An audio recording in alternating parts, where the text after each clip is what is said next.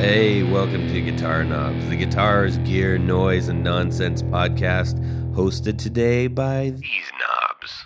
Jeff Fischer. Jared Brandon. And hey, I'm Todd Novak. Pleased to meet you. Glad you're here.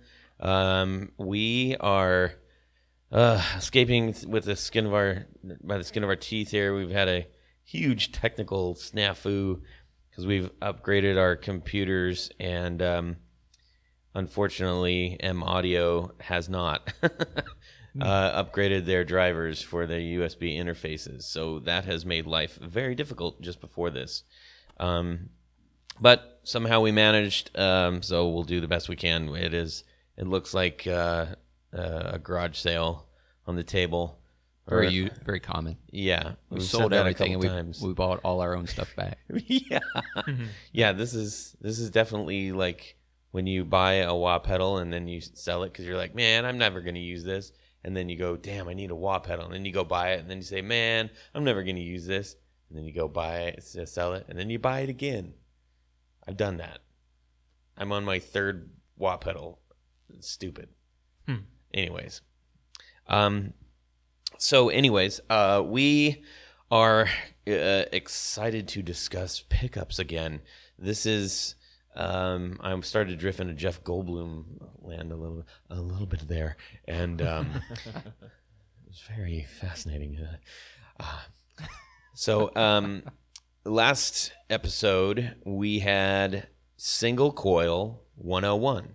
So this is Humbucker's 101, and Jared is going to be kind enough to initiate that conversation for us. But first, what is going on in your dude's music? I wish I could ask everybody out there that's listening, like, hey, Broseph in Japan, what happened in your music week? Hey, Mr. Man in Brazil, what did you do in your week? Hey, lady friend in Iceland, what did you do this week? Yeah. Man, that would be so cool. I wish we could do that.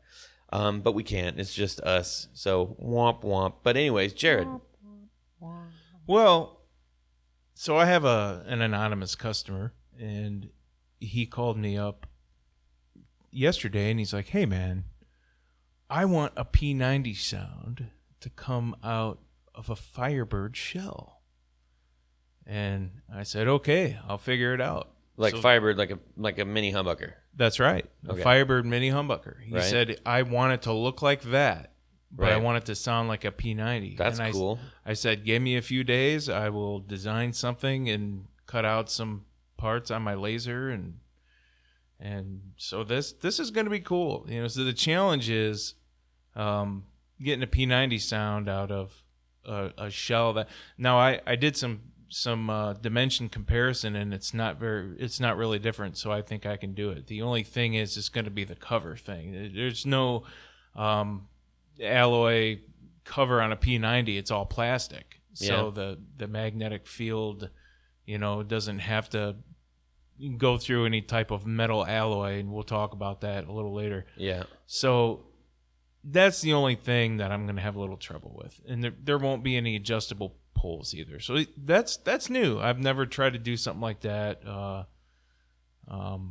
So I have, but not a P90. That's kind of random. Usually guys just buy a P90, if they want the P90 sound. But I think it's an issue of not wanting to modify your guitar body. I love that idea, though. I think that's really cool that you were able to A, facilitate that, but B, that someone actually is like, you know what, I don't want to mess this. I want to keep this integrated, but I've got a good idea. I think this can be done. I think a lot of times people just say, well, that probably can't be done, or I shouldn't do this because it might mess it up, like integrity of the. Granted, some guitars and stuff you really don't want to mess up. I understand that. Yeah, you can just say, oh yeah, that I can do that easily. Stick a humbucker bobbin in there, but you have dimensional problems. A humbucker bobbin's not going to be big enough to facilitate all those winds, and you want to use close to the same type of wire as in size, so you could get the right sound out, So interesting. So yeah, that's kind of new in my world right now. I'm sorry, it's nothing different than pickups, but that's what I do all day. So that's what's happening. But you got to play them too, right? Oh yeah, of course. So what's your rig that you're kind of favoring right now? I know that you have. Let me back this up. Jared's pretty new to the podcast, and what he does is he makes pickups. But this isn't the Jared Brandon pickup show. I will just say that. And we will have lots of other pickup builders and stuff, and we're not favoring his. Yeah. So it's just really topical as far as like what he's doing. That said, we've been to his shop. He's got quite a few rigs and quite a few guitars, obviously, to test all this stuff. So what are you playing there right now? The easiest thing to turn on right now is my Black Star. So it's a 60 watt. It's got one 12-inch. It's your standard like home combo. Yeah, like it's low, a soloist. like It's called maybe. or something. Yeah. It's got a lot. It's a normal just amp. It's a great little combo amp. It sounds great. It's got a ISF button or a knob. And you can go all the way to the left, and it's American. Go all the way to the right, and it's more of a British sound. Yeah. So I really like that because you can, I like to test pickups out because you can get different sounds. And then I have two oranges that I'll use too, and I like to run stereo. But that's just a personal preference kind of deal.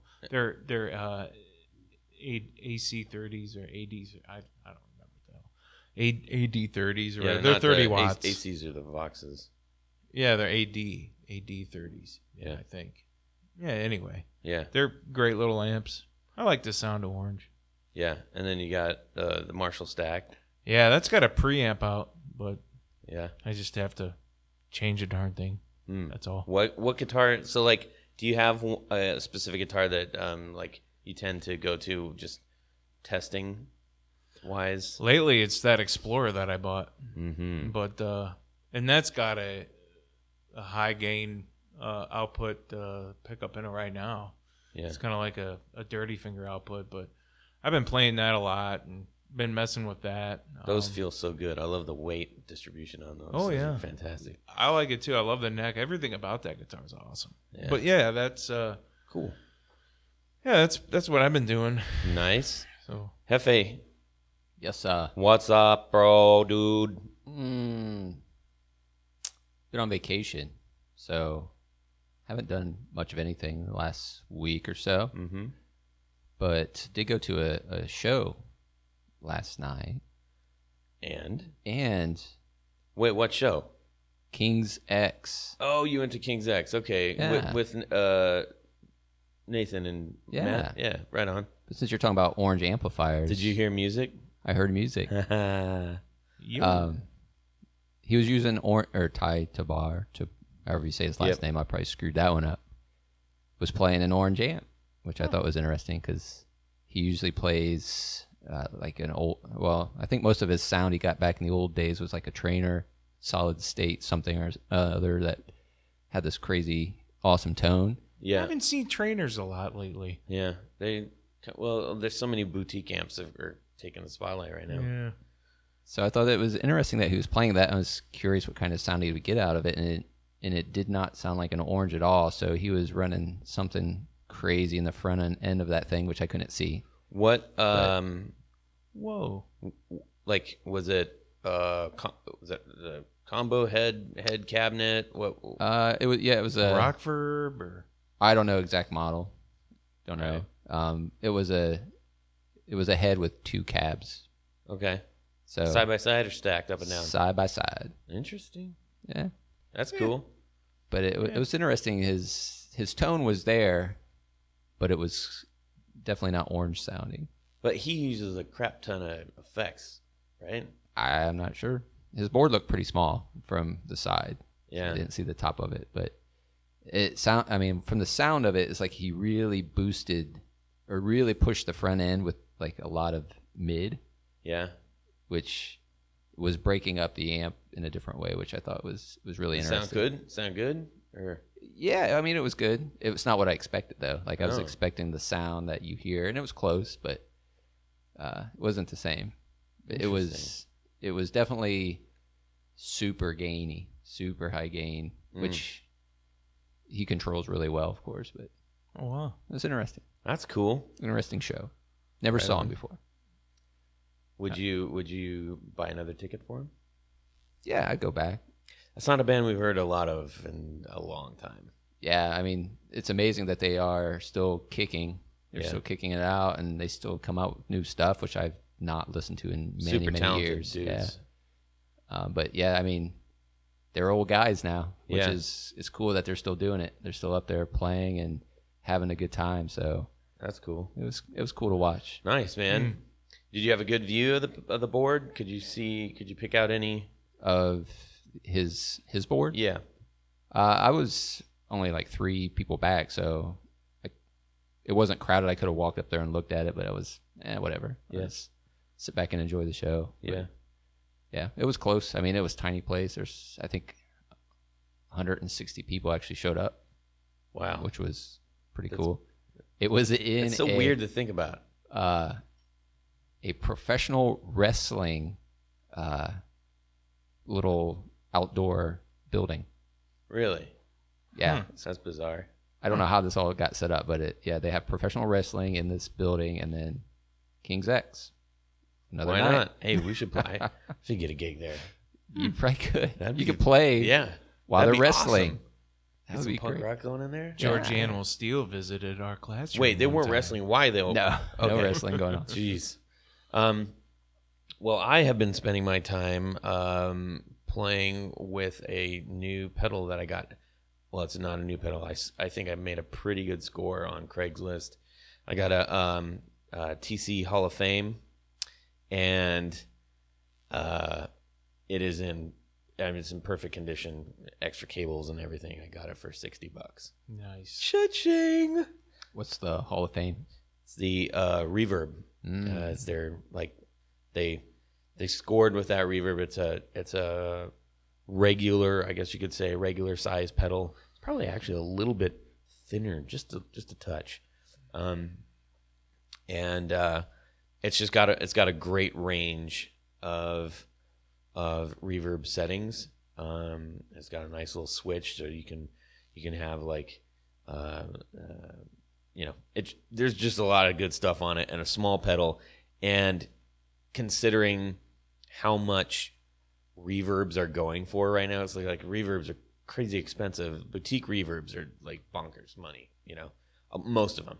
There's a lot of them that kind of hover just around the 125 area.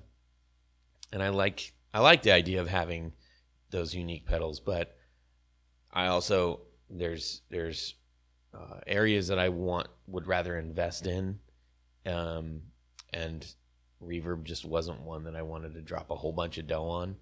My next one, though, that I really, really want, TC also makes a thing called a viscous vibe, and I want that thing bad.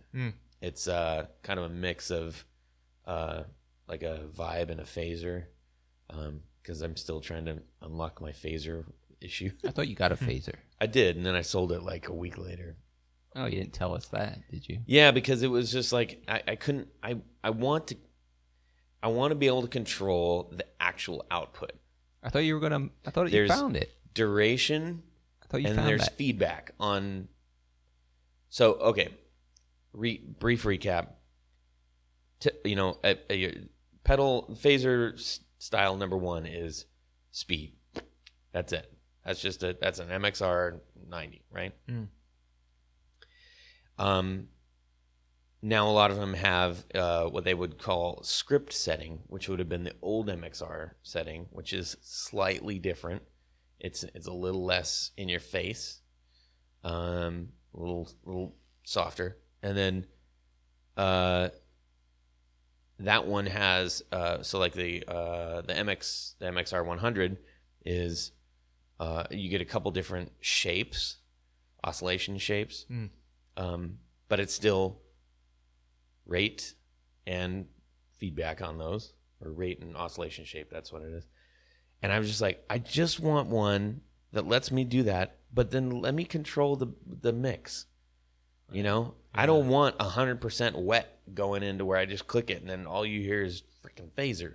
Right. Like I want to blend it, and I love the idea of like a 10 or 15% blend of like a vibe, just some motion to the sound. I like that. So like I like playing along.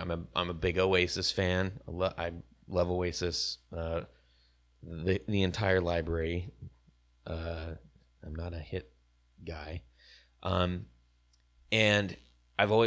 there's movement in Noel's playing, and so when I'm playing, like if I plug in, I'm kind of playing along with it, and I got my Sheraton too playing along. It's like right now it feels very, very dry, and I want it to have a little bit of movement. So I'm looking at TC Viscous Vibe, and I hope that doesn't just jack the prices up right there, because we're so financial. Anyways, so yeah, that's what I've been doing, but it's really nice hearing some of this, being able to play and saying, you know what, I've got a much wider range of reverb. My old reverb, I was just using the built-in reverb, and it's good, but limited.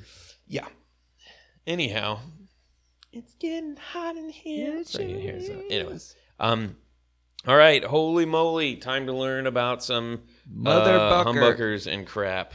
Oh yeah. So, we're calling this Humbucker 101 because we're going to touch on the early, like where did all this come from and why, up to where we're at, and we won't make it like having to try to read a wiki page. So, Jared, go. Yeah, I don't want to be as dry as I was the last show, in my opinion. But you need a wet knob.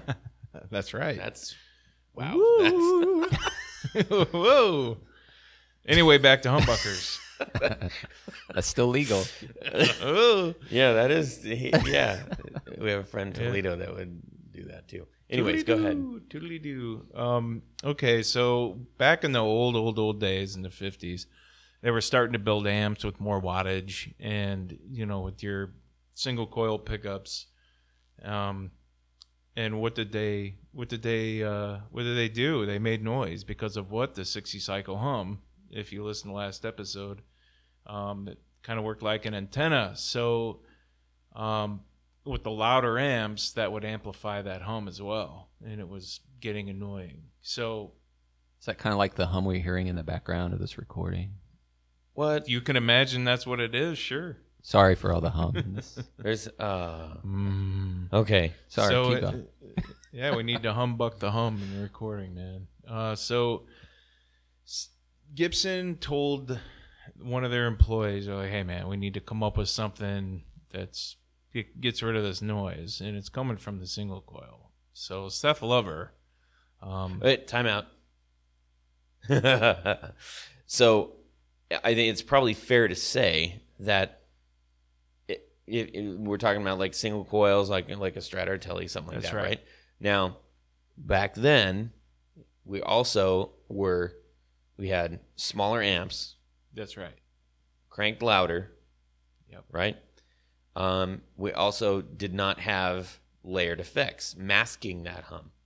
Yeah, absolutely. So not. you were playing clean as a whistle through an underpowered amp, You're cranked up. So that is going to be amplified way more so. right. Okay, carry on. Surf. I mean, what was popular in the mid 50s? I don't even know. Surf hadn't really or come jazz, or was jazz still pretty? Well, no, hot I mean back it was still like rock, like country. early rock, like think early- Buddy Holly. then? Yeah. I need to go back and study my rock evolution.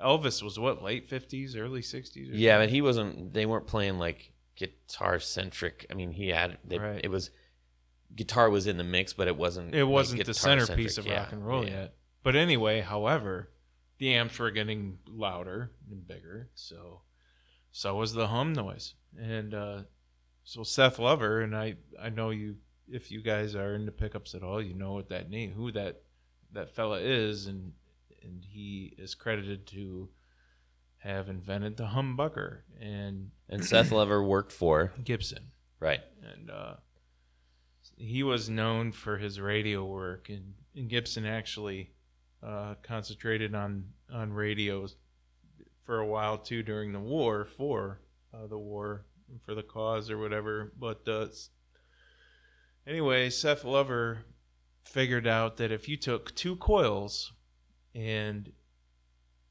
you had them out of phase with each other and ran them in series, well, that means that there's one start and one end, and it starts with one coil, and the end of the coils, the leads at the end of the turn, you hook those together, and you ended with the start of the next coil. So I'm sorry, I don't have a picture to show everybody.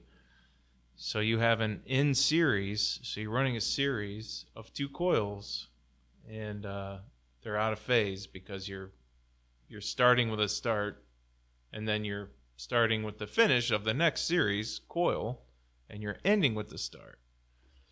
So you're describing phase. I am doing my best. Okay. So that cancels out the single cycle hum. There you go. And the magnet, the opposite magnetic field from the magnet are basically they're transferred through the slugs and screws in each coil, and the sound crossing the windings become out of phase and therefore canceled. The signal pickup by the poles is in phase, though. It's so really slugs. When you're saying slugs, those are the little poles that are, the posts, slugs, poles, all the same thing. That's right. And that's about as technical and deep as I want to get, so you guys don't fall asleep out there. But if you have that basic structure and that basic wiring, that's what makes a humbucker. You're bucking the hum. The magnet in between? The magnet in between. Okay. And is that's the same kind of magnet that the posts are made of? Or is it different? It's the same kind of magnet. You have a south and a north pole. That's what you need. And the south and north, the magnetic flux, the magnetic energy needs to. Now, is your sound going to change? So essentially, we've got two single coil pickups that have been put next to each other horizontally. In between is a slab, like a magnet, like bar. So think of like like a stick of gum in between two single coil pickups. That's one version, and a very common version, having the bar. Yeah. But basically, as long as you have a magnetic field of a north and south that's going up through these, alloys and these metals or whatever carries that magnetic field, and it's creating a magnetic energy, that's in the field of the strings, so the strings can disrupt that energy.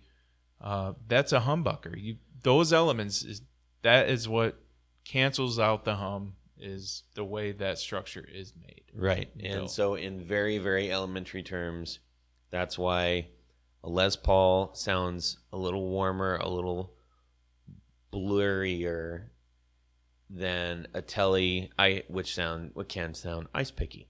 Right. I mean, right? Well, it's a darker tone because you've got there's a lot more that sound is going through. It would be like if I double tracked you right now versus a single track. Right? It'd be darker. Right. And it'd be darker, and it would just be, there would be I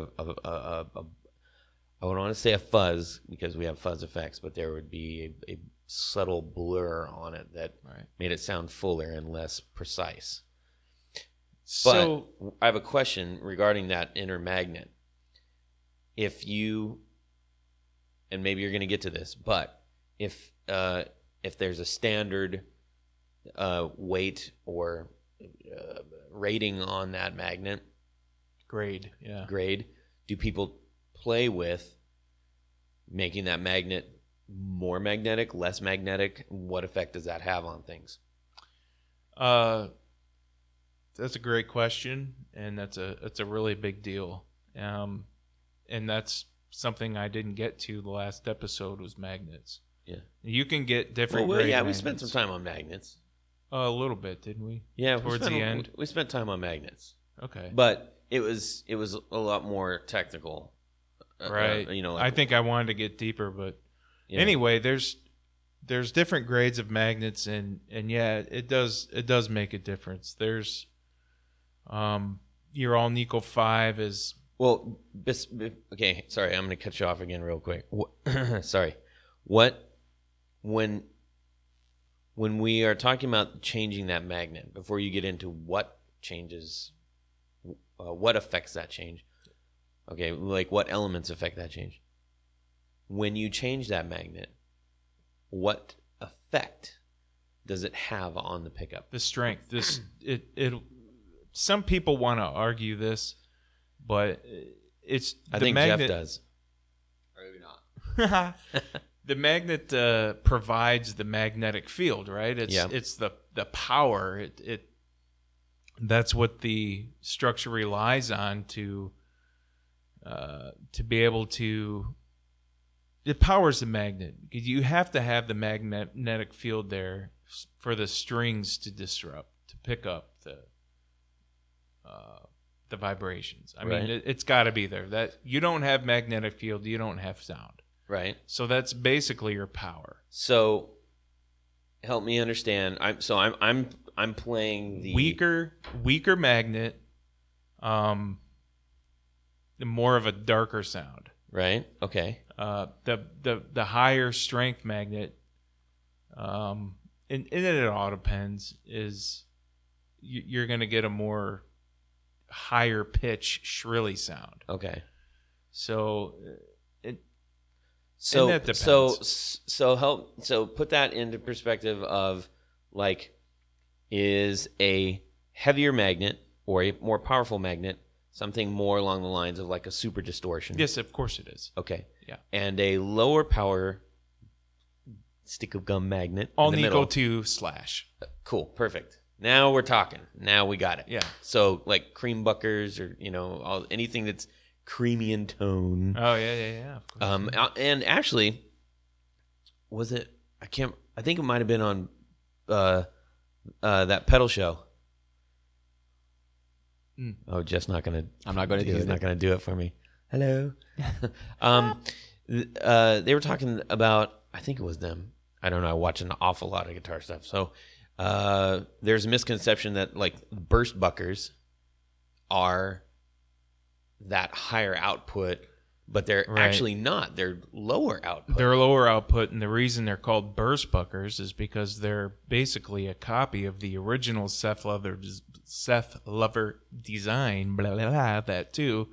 And people call those the guitars that generally had those humbuckers were called bursts. Right. Because of the finish, right. The standard burst. Look at us uncovering history. Whoa. I like that. History. Yeah. Unfolding. And back in the old days, they actually called them sunbursts. Yeah. Yeah. And now they just call them bursts. So well, it gets confusing because there's sunbursts, there's tobacco bursts, there's, Right. Well, anyways. I don't think Gibson should have even call. I think Gibson just call them regular humbuckers. They're the ones that came up with the darn thing anyway. Right. It is very misleading because I think when you think of like a burst bucker, it's going to sound like modern rock. Right. You're thinking, this is not. going to be really powerful and bursty. It's Yeah. going to burst with power. Yeah. Whatever. Okay, so that was very helpful to understand what exactly that magnet in between does. How does that magnet then affect the posts in the actual pickup? Well, basically, the posts are just an extension. They're used as an extension of that magnet. Gotcha. Okay. They just harness that magnetic power and extend I have it a out. full understanding of how a humbucker works now. Yeah. Thank you. Now the posts have to be. Oh boy, here we go. They have to carry the magnetic field. So if you've got aluminum, like I'm going to change the tone of my pickup, and you stuck aluminum screws in or aluminum slugs, you'd have nothing because Right, they don't conduct magnets. Not very well. No, hardly at all. Or a brass or a nickel plate. It's got to be a mixture of alloys. Right. So how big is that little magnet that sits in between? I'm just trying to get a mental picture of it can't be that big. It's about 2.5 inches long. Uh-huh. I would say a half inch wide. And is it about the thickness of a stick of gum? Like a Wrigley's? No, it's like a juicy fruit? Maybe. It's been a while since I had a stick of gum. Man, juicy fruit sounds good, too. My grandparents always had gum, man. Yeah. Grandma's like juicy fruit. I don't know why. They always had the mega, the bulk packs. So it wasn't just one pack. It was like 5 packs. Yeah. But anyway, I miss their house. They don't really do that anymore. They have Ventures, too. The zebra stripe gum. That was the best. Yeah. I hated that stuff. Take about gum ever. Best. I would say take about two sticks of gum. Yeah, I would say. Okay, yeah, and there's like Wrigley's Double Mint now. Yeah, it's 2. Right, 2 sticks in one. They Gibson actually just took the magnet out of their P90 and used that first, and then they made them a little thinner a little later on. Interesting. Yeah, they did a whole bunch of funny things and a lot of trial and error. Okay, so now I've fully derailed you. So where? I know, gosh darn it. So I know. Afraid to swear. I don't want to swear. Yeah, keep us in Apple's good graces. Yeah, my mommy might listen to that. I don't want to disappoint my mom. She won't give you any more gum. No more gum for you. Yeah. What the hell was I talking about? We were talking about humbucker. Magnets. What does the magnet do, and what are the posts for, and all that kind of thing. Yeah. Now, let's talk about kind of a different humbucker other than the actual. Hold on, Seth I Lever. got one more construction thing for you, real quick. Please ask. All right, gauge of wire. All right.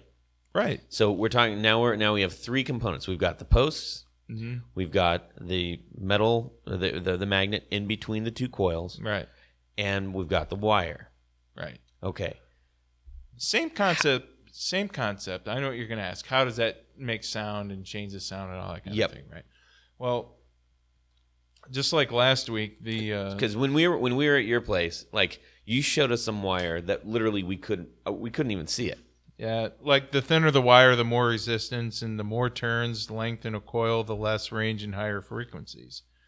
So you're going to have, if you took a humbucker, like the super distortion, let's talk about, DiMarzio. Great inventor, by the way. He deserves a lot of credit. And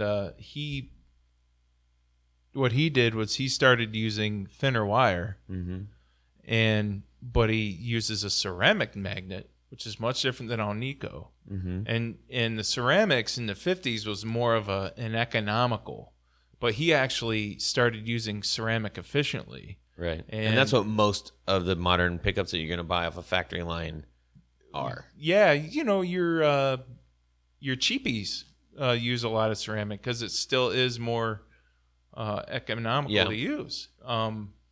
It's cheaper. But like I said, DiMarzio uses them, and he actually put them to really good use. Gibson actually used them later on. But he used thinner wire, but that ceramic magnet has different frequency properties than Alnico, and the balance and the combination of the thinner wire and more impedance and that magnet, it's got a higher resonant peak. Then it results in the super humbucker sound. I mean, it's a real thick, wide sound. It's hard to is that so essentially you're getting it's the thicker the wire, the maybe less impactful the sound, the less driven the sound, less impedance. The thinner the wire, the more resistance. If you had thicker wire, you're going to have more of a. I mean, there's so many. It's so confusing. And we're also talking about like microns of difference, right? I mean, maybe not microns. You can, I'm no doctor scientist.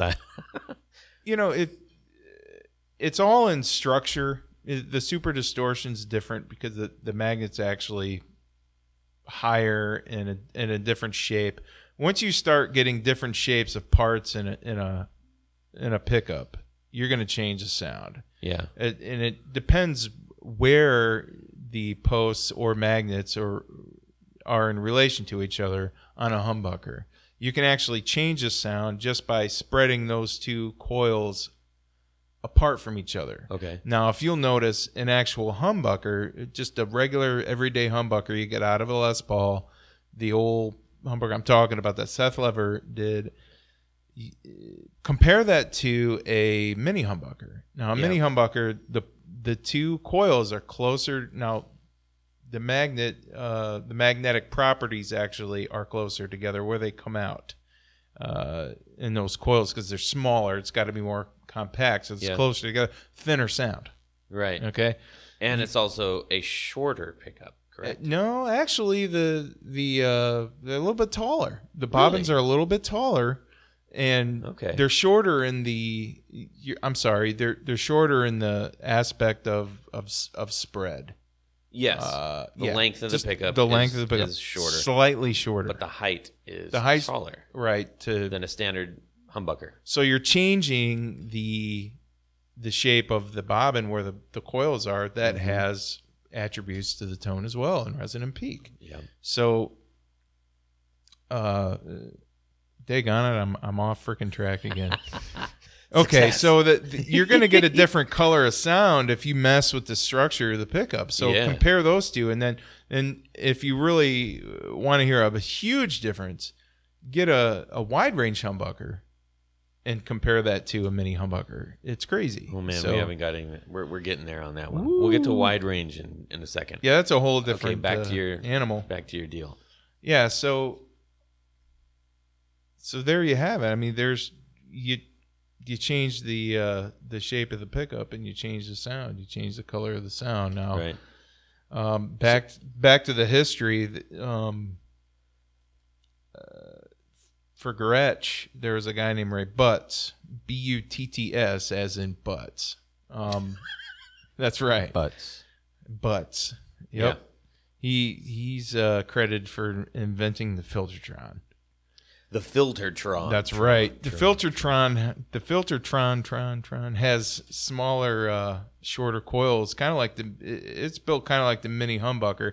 It's kind of in between the size of a mini and a humbucker, and a regular humbucker. If you want to, and this came out like about roughly the same time, and they were racing to get their patents put in place, and that's where we get the patent applied for deal. Right. Yeah. So Gibson first started putting their humbuckers in. I've got this written down because they started putting them in the console grand pedal steels and the electric harp. And so if you find one of those at a garage sale, pick one up because if it has a humbucker in it and it's a double cream, you get like $5,000 for the damn thing. Holy moly! Yeah, they go for big money. It's time to go antique. What is that called again? What's that? The pedal. You said the pedal? Oh, it's a remember this, everybody out there. A console grand pedal steel guitar from Gibson. Oh, a pedal steel guitar. That's right. I'm sorry about that. Not just a pedal. It's a pedal steel and an electric harp. Okay. Steel. I think that's a steel guitar. I'm pretty sure. Yeah. But that's where they started distributing these pickups, these humbuckers. Right. Because at the time, the Les Pauls were still rolling with the P90s. Right, the P90s, yeah. Now, the humbucker actually replaced the P90s. Right. They didn't offer it as a either or. That's right. They're like, hey man, we solved the 60 cycle thing. See you later, P90s. And then in the early 70s, Gibson started making their reissue guitars. Yeah. And came the P90 back again, And then ever since then, people love the old P90s. Yeah. Because you can get rid of a lot of that hum through, gates and crap like that. So we touched on there are certain buzzwords in talking about humbuckers that I think either if you're a beginner guitar player or, even if you're well into it, a lot of times you're just like, I don't know, they're just called PAFs, but so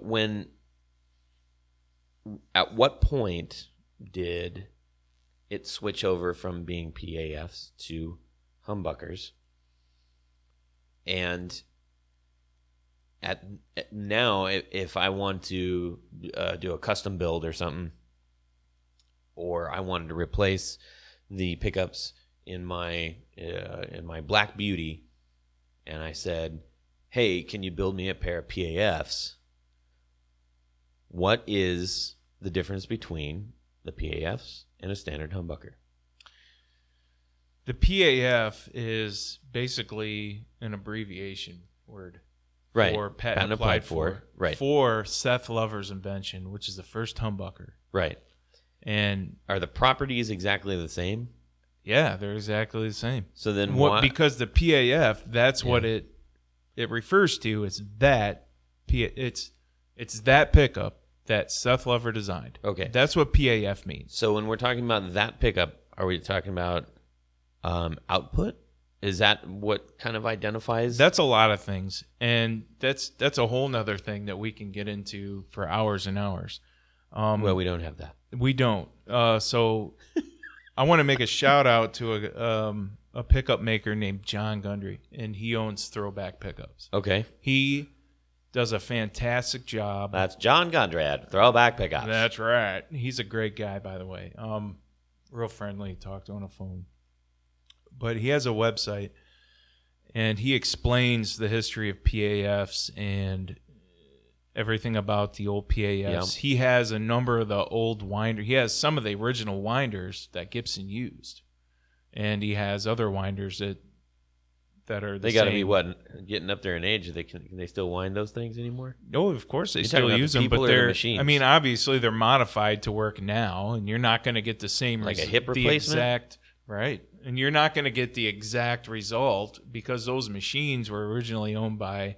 I don't think they were really made for pickup bobbins. I think phone companies use those. Interesting. The original Lisona that Gibson used was used. It was from a phone company. Crazy. Used it. Yeah, so Seymour Duncan has one of the original ones. I think John has possibly So one some of the of those original older Lisonas. pickups kind I of have don't a know. ring to them, right? Hey. Well, the thing was, those machines were so loose, and all the it's hard to explain Anyways. the mechanics of it were so Yeah. loose. The original PAF, when people say, "Oh man, that sounds like an original PAF," Yeah. well, that's a bunch of hogwash because the original PAFs were so different from each other because the magnets, the Alnico magnet grade that they got back then, I don't think. Now I could be wrong, so don't quote me on this. I think the industry standard back then was really loose. So you get all these different types of magnet grades that Gibson used. Yeah. The metal grades, the metallurgy is another thing that people like to dig into when it comes to the original PAFs.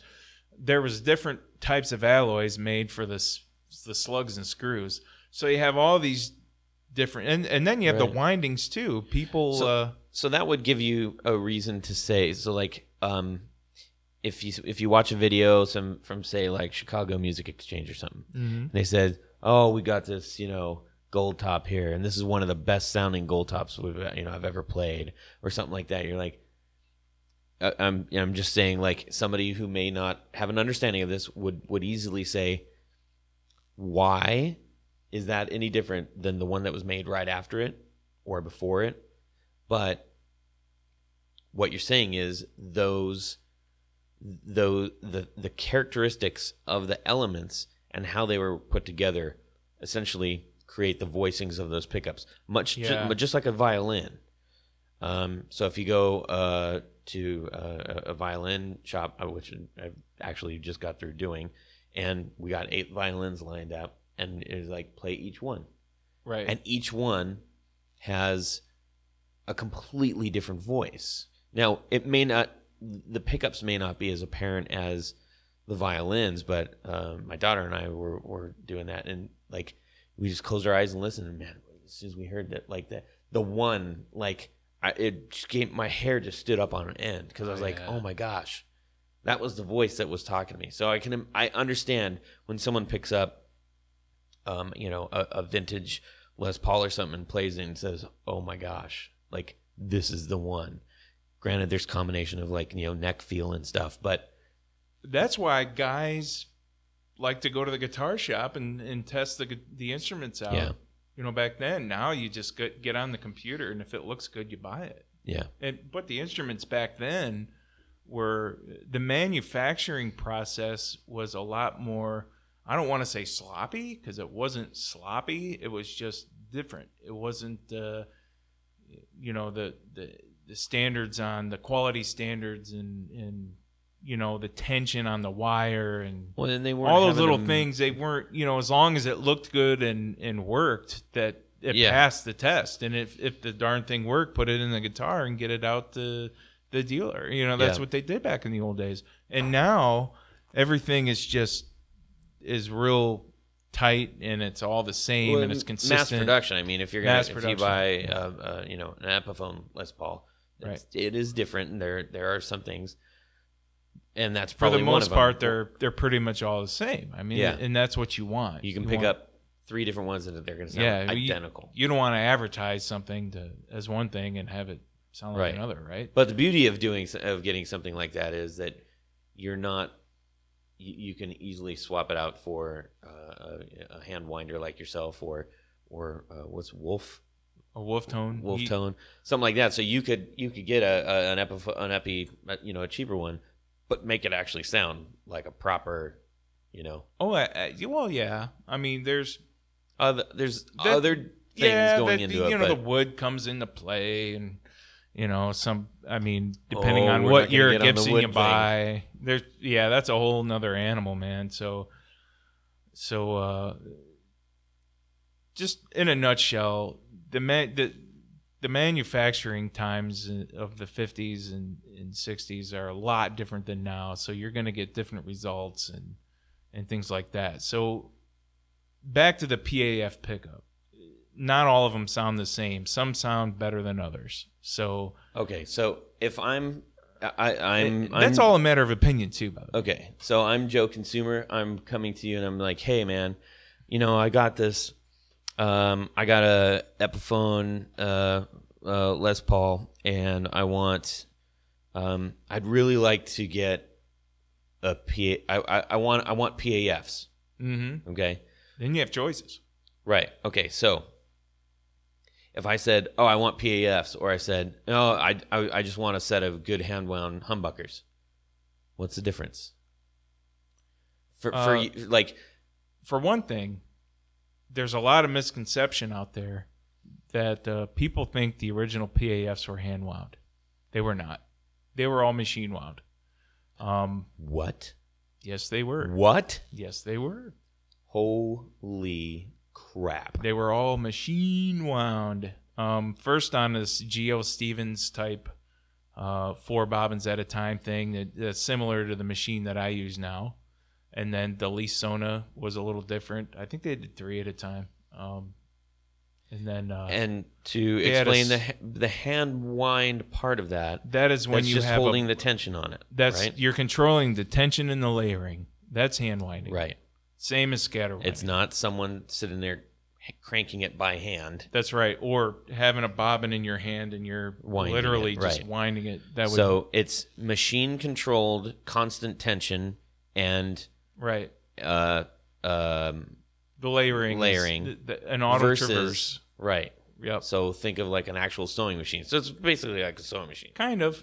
And so, but the machines back then were so finicky. Yeah. And you had to make adjustments on the time. That's where you get the difference. That's where you get the inconsistency on the PAFs. Yeah. So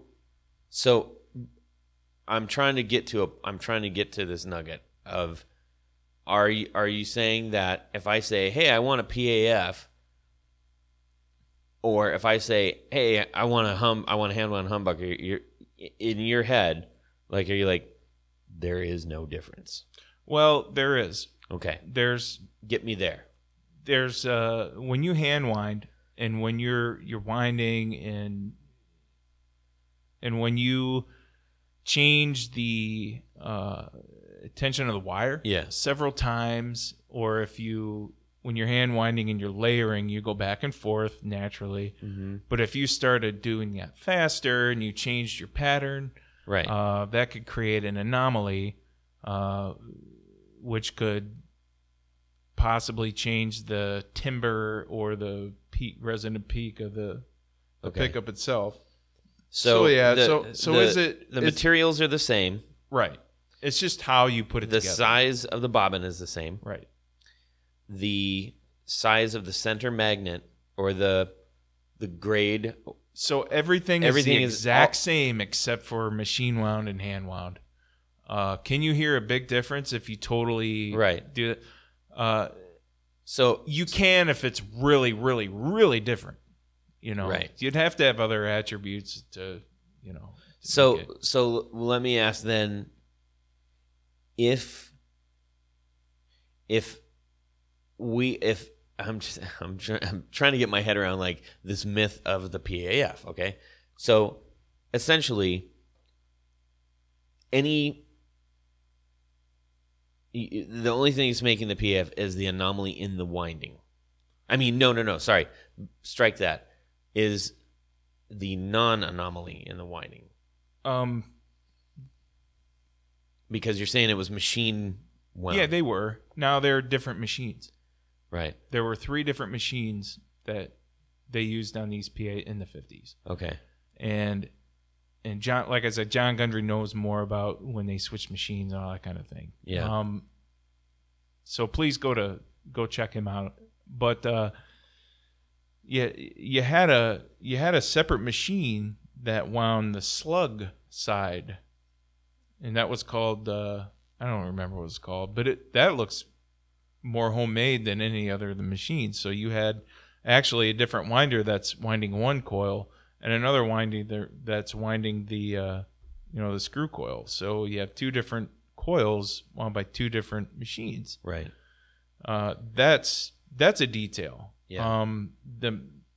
All the metal parts, like the steel parts, like the shoe, the spacer shoe that's beside the magnet that the screws go in, and let me just dumb it down. It's just all the parts that they used back then.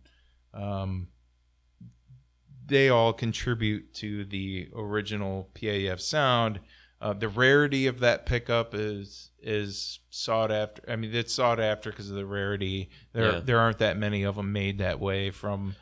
So if I'm asking you to redo one, right? If I'm asking for a custom pickup, like from you or any other custom builder, yeah. I mean, I want a PAF style pickup, yeah.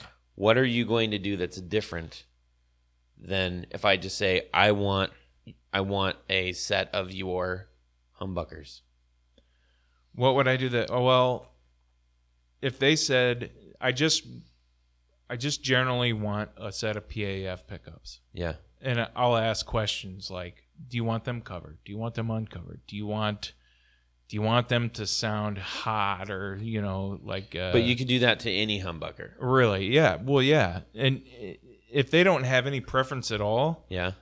They usually have a cover preference. But if they don't have a preference with the details, I'll make what I think sounds the best in my opinion. Okay. And people like that. Right. So that just goes to a default. Is that different than a regular humbucker, though? No, that's a regular humbucker. Okay. So, what? So a PAF is a humbucker. Right. So I'm trying to get to like so it's sort of there's difference. Zero difference. No, there is no difference. So when someone says I want a PAF, in your head you're saying you really don't know what you're like. You're just saying a word, but you are asking for an actual humbucker. When somebody says PAF correctly, they're referring to the original design. Right. So that means that it could be an Alnico 2, 3, 5. Okay. One of those 3 magnets. Okay. And now we're getting somewhere. Right. Gosh darn. Why is that only so took damn difficult? 20 minutes to get there, but we're good. Well, you know, I'm just kidding. Keep we going. learned a lot of little key I know, points in keep between all the bullshit. So See that? Now we actually have to strike. Now I got to go back and edit that. Doggone it. You're allowed damn to it. say that, right? I don't know if you can. Yeah, I don't know. we Yeah, say yeah, shit? you can. You can. What the heck? Go ahead. okay. Anyway, sorry. If Mark Americans, Mark Maron says everything. yeah, So he humongous shout out to that guy. I love that guy's show. Anyways, go back. What's the name of his podcast? By the way? WTF? That's right. Yeah. So Okay. So yeah, the PAF, that's an abbreviation of that of the characteristics of that original Seth Lover Okay. design. So you're really talking about very, very minute differences that someone who truly, truly knows pickups would be asking for. That's But right. if a regular person who doesn't know the knowledge of that, but heard some guys on some podcast saying PAF's awesome, bro, and Right. he's like, well, dang, I better get PAFs, because that's what you do when you're a beginner guitar player. Like I'm going to share a real quick story. Okay, I had to crack my knuckles for this one, because Down and dirty. so I was hugely into Kim Thale. I learned him and Billy Duffy taught me how to play guitar. Okay, not personally, they're not aware of that, but they did. Anyways, so naturally, what do? You're like, well, what kind of guitar does he play? He's playing a Guild SG style. Well, I can't afford that, so I just played the guitar that I had. But I could maybe try to get the amp that he has. So I went into the music store. I actually went into the Carvin store in California. It was just close to my house. And I said, I'm looking for an amp. She's like, oh, what can I help you with? And I said, I want a Peony. And he's like, a what? And I said, a Peony, Peney. It's got the real angular. He's like, Yeah. I think you mean a Peavey. Okay, now I'm with a couple of my friends, and I'm about to lose massive face because now I sound like an idiot who doesn't know what he's talking about. So I said, nope, I'm pretty sure it's called a Peavey. And he said, and the guy was real cool. He understood, like, he's like, okay, I don't want to make this kid look like a jerk, Right. And he humored me. He's like, well, let's see if we have any of those. And we went back and I tried out an MPEG and then there was a PV. And he says, I don't think we have any of the Peonies, but you might want to try this one out. This is a pretty cool amp. And I ended up buying the amp. And he was just, I've always remembered, like, it was more important to me to not look stupid at, like 15 or 16 than it was to actually just cop to it and go, oh, yeah, man, I don't know. I'm just starting out. Anyways. Well, it was spelled all wonky anyway. It was hard to read. So my point being that if I was that kid, okay, put me in those shoes again, Right, and I say, yeah, I want PAFs. I really don't know what I'm talking about. Probably. I mean, because a beginner guitarist is not going to know the difference between, generally speaking, is not going to know the difference between an Alnico 2, 3, or 4 grade magnet post. Yeah. Right? So when we're talking about PAFs versus humbuckers, it's really not a... Yeah, the PAF just stands for the Seth Lover design, but a humbucker stands for any pickup that's structured to cancel 60 cycle hum. Right. So the humbucker is a broader range term used for, everything that falls under that category. So here's my next question. Is Gibson the only one that's allowed to use the term PAF? No, the only person allowed Oh, man. the only person allowed There's to no use rules. the term PAF would be DiMarzio because they trademarked that. They No. trademarked. My head's going to explode. That's What right. the hell? I don't want to. DiMarzio has trademarked a lot of things. They trademarked the thing that they didn't come up with? That's called intellectual property. Goodness sakes. And It's called marketing. Yeah. Wow. It's Good called. on It's called. DeMarzio, I They were guess. smart enough to do all this when we were little kids, and we didn't. Right. Yeah, we didn't know Okay, anything so about it. let me catch my breath here. So if I go in to ask you for a PAF pickup, I think that's actually like the 8th time I've I'll said know that now. exactly what Then you you want. say, oh, so you wanted a DeMarzio pickup. Is that what you're saying? They basically trademarked the PAF to. They have a model that they built. Basically, you know what? I really don't want to. Okay. I really don't want to get out of sorts here and misquote DeMarzio at all. Okay. Because We won't then. they're very finicky and very careful about their trademarks. Gotcha. So Okay. they're sensitive about that. so. Right. There are people listening.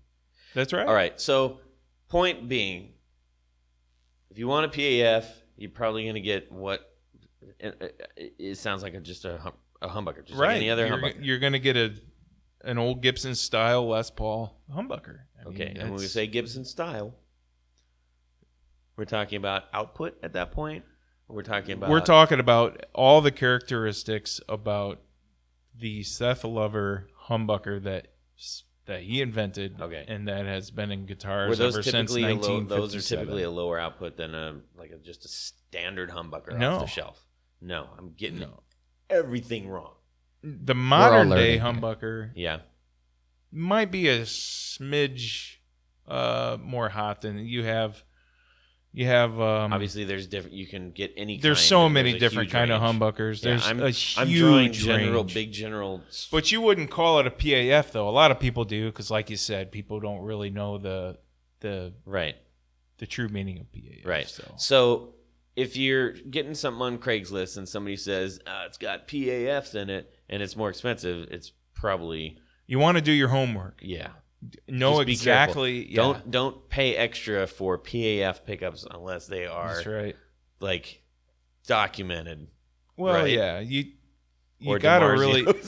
Yeah, please beware if you go on eBay and you look up PA and you want to buy an original PAF. If you're paying less than $600 or $700 for an actual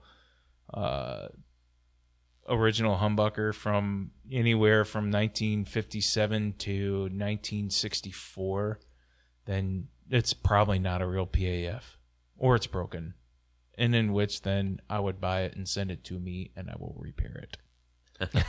Ching, or anybody else Yes. that does that work. Okay. I'm not going to say that word, the P word anymore. So PAF? so if I walked in and asked you for a PAF pickup, what would you? Well, what would I suggest? We could see a PAF all day. We just can't write it down and put it on a pickup Okay. because that's what DeMarzio does. That's their thing. They Yeah. trademarked PAF, and they had Okay. every right to do that. All right. So Gotcha. All right. it was just a slang word, so that's. Yeah. Nobody but owned it's it. but it's a huge buzzword in the industry. And why It's is like- it called PAF, everybody? And maybe I shouldn't say the industry because Yeah. I'm not in the industry and Jeff's not in the industry. We're just players, but we're exposed to all the conversations that happen around that, and that's one sure. of those words that gets slung all over the place. DeMarzio wants us to talk about PAF. The more we say it, the more happier they are, because then people look up PAF If we and say they it three say, times, we'll "Oh, DeMarzio look, up here's there." the DeMarzio PAF model. That's what I'll buy." Oh. That's Yeah. gonna be nice. Interesting. They will thank us for this. Okay. All right. I'm going to ask some more questions But where did PAF come from? after It's this. patent applied for. Right. Gibson stuck that on their pickups because they didn't have a patent number yet. So Aha. So if you get a set that actually says, patent applied for. then you have real. PAFs. Aha. Now, be careful. There are many, many, many copies out there, and I actually make a copy too. So That please, says patent applied for? that's right. Oh, So, boy. right, I have that decal on the back of my PAF. But to be 100% clear, you are not doing that as a ruse. No, You're doing that when someone says, I want as legit of a copy as humanly right. possible. People want it to look right under the hood, so to speak. Right. And that's where people who are rebuilding their reissue fenders Gibsons, put the stickers on the neck and all that business. Yeah. Well, like my aunt has this shell of a guitar because, her son took it apart years ago, and it happens to be a real 1959, burst or whatever. And this is just a hypothetical story, right? But I don't have the money to buy $10,000 pickups to put in a $125,000 guitar. So please, that's a lot of make me zeros. some copies. Yeah, they are worth a lot of money. Yeah. Okay. And that's what I do. It's for restoration purposes, and just for people just want it there. So everybody, please go on the internet, educate yourself if you're interested in the original ones, by the way, on what the decals are supposed to look like. Right. Don't get fooled. Yeah. Be careful. Okay, that was good. Thanks. Next question, and we're Jeff. How are we on time? About an hour. Oof. Okay, I'm gonna make it quick. This is the other big lobby, not lobby like a hotel lobby or a lobbyist, but lob like a big thing. I like it. Okay, big fat question. Covered, uncovered. Ooh, boy. Big argument. A lot of people like to say, hey, man, I can totally tell the difference between a covered pickup and an uncovered pickup. Right. So in just very simplistic thinking, the idea that you would put something in that would come in between the strings and the thing that's supposed to be... magnetic field. Right. So if you're putting something in between that magnetic field, on paper with a crayon, that's like you're not going to get the same sound. This is what I can logically believe in my head. Personally. The alloys that make up a cover are not magnetic. So they're not supposed to interfere with the magnetic properties. But they do. No, They do a little bit. I don't know. They do a little bit, but in my opinion, they do. And let me say that a fifth time. Yeah. In my opinion, they do a little bit, but it's not enough to. Well, some people say they can hear it with their ears, the difference. Yeah. With their ears, and some people say they can't hear the difference with their ears. So it's just a personal preference. If you think you can, then say you can. If you know you can't, just say, hey, I can't tell the difference. It's just a matter of can you really tell or not. Nobody's wrong is just what you're saying. take a blindfold so test. The magnetic field is not interrupted whatsoever by the cover. Are all covers? They're not all the same alloys. Right. So there's nickel, silver, there's copper. So any type of metal probably would take on some form of magnification of some kind, unless it was plastic. They will. Yeah, that's not gonna. I think the covers do. They do mess with magnetic properties slightly. Just a touch. Just a touch. But can you tell? So when you that's say something you mess have it to up, find out yourself. In your experience, have you found what property does it affect? Does it make it sound warmer, darker, brighter, thicker, fatter? Whatever. I would think if it impedes the magnetic properties, Yep. then it would be warmer. Okay. Because when you think of impeding, you think of, So you guys want to hear another awesome horror story? Let's do it. Guitar horror story. So I picked up. I mentioned this very early on in one of our earlier podcasts, but one of the first guitars that I bought was an '84 Gibson Studio. Nice. Weighed a ton. Did it have the binding on the neck? No. Those are rare. But that was So this was just it was studio. Anyways, great guitar, and until Todd, the guy who wants to change everything, got a hold of it.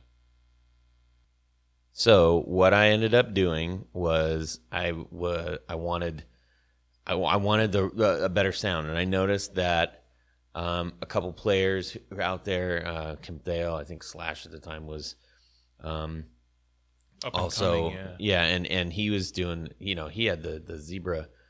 And I was like, well, maybe I need those pickups to sound awesome, Seymour Duncan, right? And so I said, well, clearly the covered pickups that are originally on this guitar aren't doing the trick. I need something with more bite, right? I had no knowledge of what gave sound bite. I didn't know that I needed other things. Like, you might need a distortion pedal, not just the distortion that came on your crappy little amp. Yeah. All these things. So I'm jumping to conclusions and not really understanding. I mean, heck, early on, even earlier than this, I wanted to find out because I was listening to Black Sabbath, and I wanted to hear how they were getting the pinch harmonic, what I know now as a pinch harmonic. So I went into a music store, and I had read that actually that I heard on Van Halen, and I was like, I found out he uses a flanger, so I'm all, I think I need a flanger. Must be a flanger. Must be a flanger. And so he says, yeah, okay, well, what kind of sound are you trying to go? And I'm like, that like when and so here I am It's again. Like, yeah, here's a flanger, $150. Trying to explain this thing. And he's like, well, yeah, okay, well, we'll hook that up. And then he starts playing before he kicked on the flanger, and he hit a pinch harmonic. I was like, that's it. And he's like, oh man, you don't need a pedal for that. Like, you just do this. And he showed me, and I was like, all the secrets have been unlocked. Oh man, it's an amazing moment when those things happen. It is, but it just goes to show you, like, I didn't have anybody to ask. Right. There weren't podcasts, there weren't videos out there. I mean, There's no way to learn that. My dad played guitar all his life, and in that around the 80s and 90s when I started playing. I'm sorry about that. And when I started playing, I had to discover all that stuff myself as well. Because, I mean, Dad never played Black Sabbath or anything heavy like that. Yeah.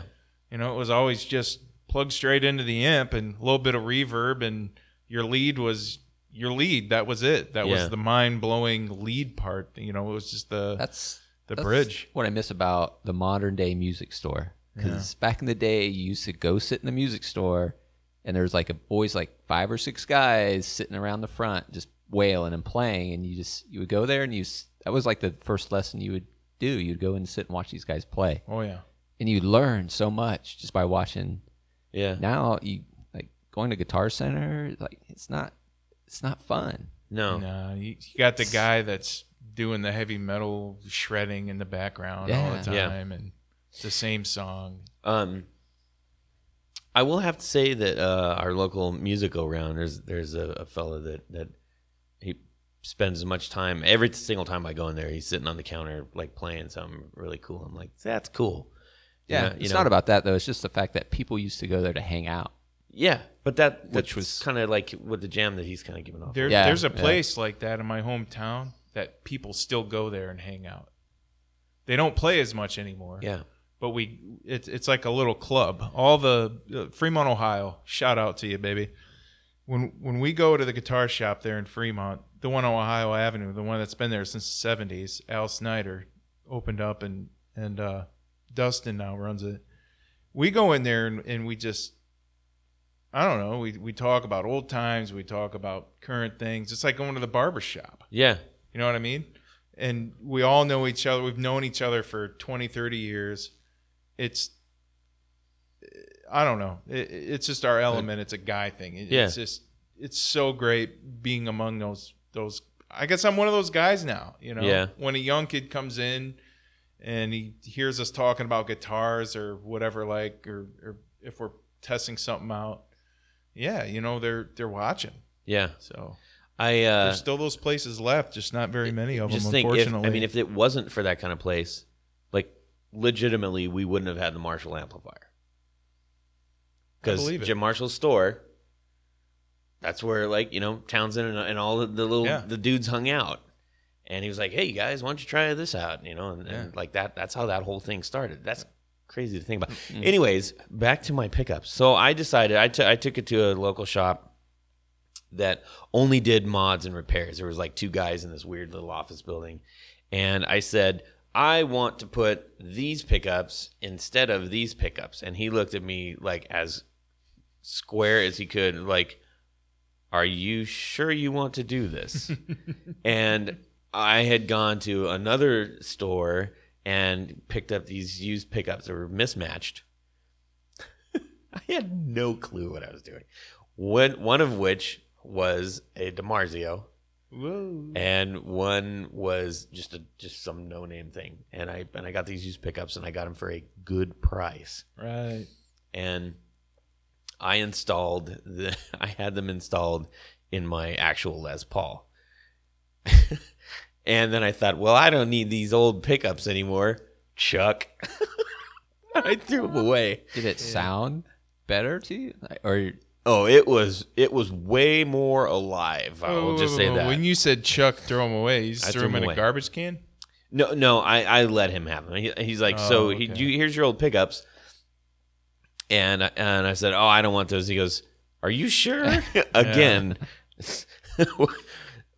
So I gave him the pickups. 1984, they're not, they don't command a huge... No, but they were original to the guitar. Yeah. So then when I turned around to sell it, when I finally realized these pickups sound terrible after, a lot of years, I was like, well, what was I thinking? So for some reason I thought I still have those pickups somewhere. And I didn't. I left them at the store. But then I was like, well, no problem. I'll just put ones that are comparable to that. What the holy expensive. So then I was like, I'm just going to get rid of the guitar. It's funny because... and I traded it for my Telecaster. Those old pickups, they hold their value, and they do appreciate value over time. Yeah, So, I mean, I found comparable era pairs, and they were really expensive. And I wasn't really... Because I knew I wanted to get rid of the guitar. I wanted to trade it out. I just needed to move it on. Yeah. So anyways, that's the story. Guitar. So anyways, when it comes to covered versus uncovered, it's completely, almost totally an aesthetic preference. Yeah? Yeah, and you'll Fair to always say? get an argument there. Somebody will always, argue with you about that. And if somebody starts that argument with me, I just say, oh, who's going to do that? You're like 8 feet tall, dude. Right. But if it's over the phone or via Facebook or some crap like that, I'll just say, oh, man, you're right. What was I thinking? And I'll move on to something else. I don't have time to argue about stuff like that. Okay, last one. So I'm seeing an awful lot of like the gold foil kind of style. Yeah. There's a lot of talk about that. So it's just purely aesthetic. That pretty much is, because unless it's a really real gold, thick gold, 24 karat gold foiled. Yeah, gold is one of the best conductors of electricity. Right. So when we're saying gold foil, right? I mean, is real it actually thin gold foil? Is it gold plated foil? Is it gold colored foil? probably plated and it's not real gold. Okay. Who knows, Would be man? the That best. the original foil, where'd it come from? Japan or China or something? I don't know. I don't know, man. I mean, Came from Reynolds. I guess if it was kind of magnetic or had some sort of, But- I don't know. But probably not, because A thicker cover is going to have more effect than that would. Yeah. Unless Okay, it- so just aesthetic. Just throwing it out there for Pretty anybody much. listening who's like, what about the gold foil pickups? foil, I yeah. really like gold foil pickups. Oh man, so much. We could still talk about this for another hour, but we don't want to do that right now. But we still have P90 101 coming up. That's right. And we've got like the grab bag of like, well, what about these crazy pickups and stuff? So we got more pickup talk, but we're gonna get interviews in between these episodes, so that's good. Oh man, You know what would be nice to add to that next pickup? What? Maybe is innovation in pickup. Ooh, or yeah, future innovation, because it seems like such a archaic. yeah. thing. Yeah. Like, has anybody progressed this art? Or you can't. It's Well, aside from actives, yeah. but Jeff Lace has. Yeah. that'll be in the let's grab hold bag. that. Let's hold Yeah. that. Okay, cool. Wow, that was fun. I love talking about this stuff. Yippee. Okay. So our top 4 is appropriately humbucker style of choice. Yes. And largely this Aesthetic comes down to style. an aesthetic kind of thing, but whatever. You make those choices. And that's what top 4 is about, the choices. Jared, do it. This is very difficult. There are many versions. You have to pick one off the table right now.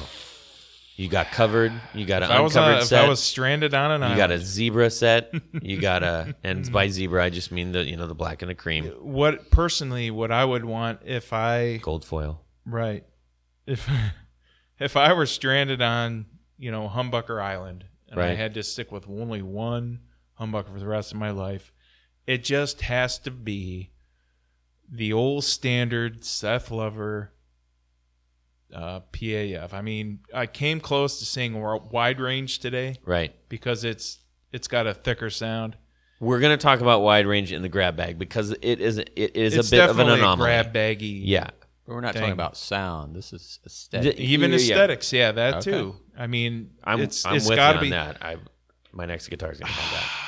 as Anyways, far as color. no, covered, uncovered, and uncovered zebra or gold You foil. know what? White. I'm gonna go ahead and say it'd have to be an old, worn down nickel cover. Okay. All right. It doesn't matter what color the bobbins are underneath. I don't care. Okay. Just a nice worn down nickel cover on that plain old Seth Lover design humbucker. Right. Gotcha. That's it. That's Okay. I like that. That's a I'm good choice for you. satisfied. Yeah. That's it. Jefe. Oh man, I do not have a preference necessarily. You have to pick a pair off the table tonight.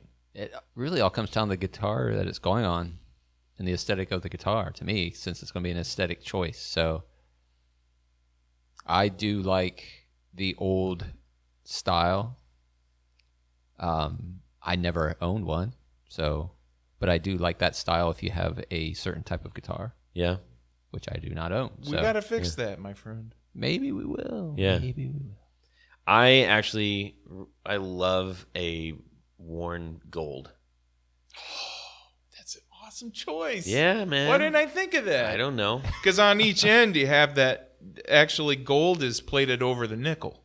Yeah. So first you wear down the gold, and then Yeah. you see that nickel. Uh-huh.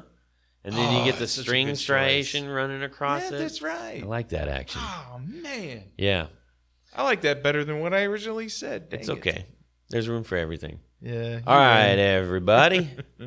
I just totally Matt, the Wine About It guy on BuzzFeed. That's his thing. Hey everybody, and he gets all drunk. It's great. Anyways, thank you so much for listening. We really appreciate it.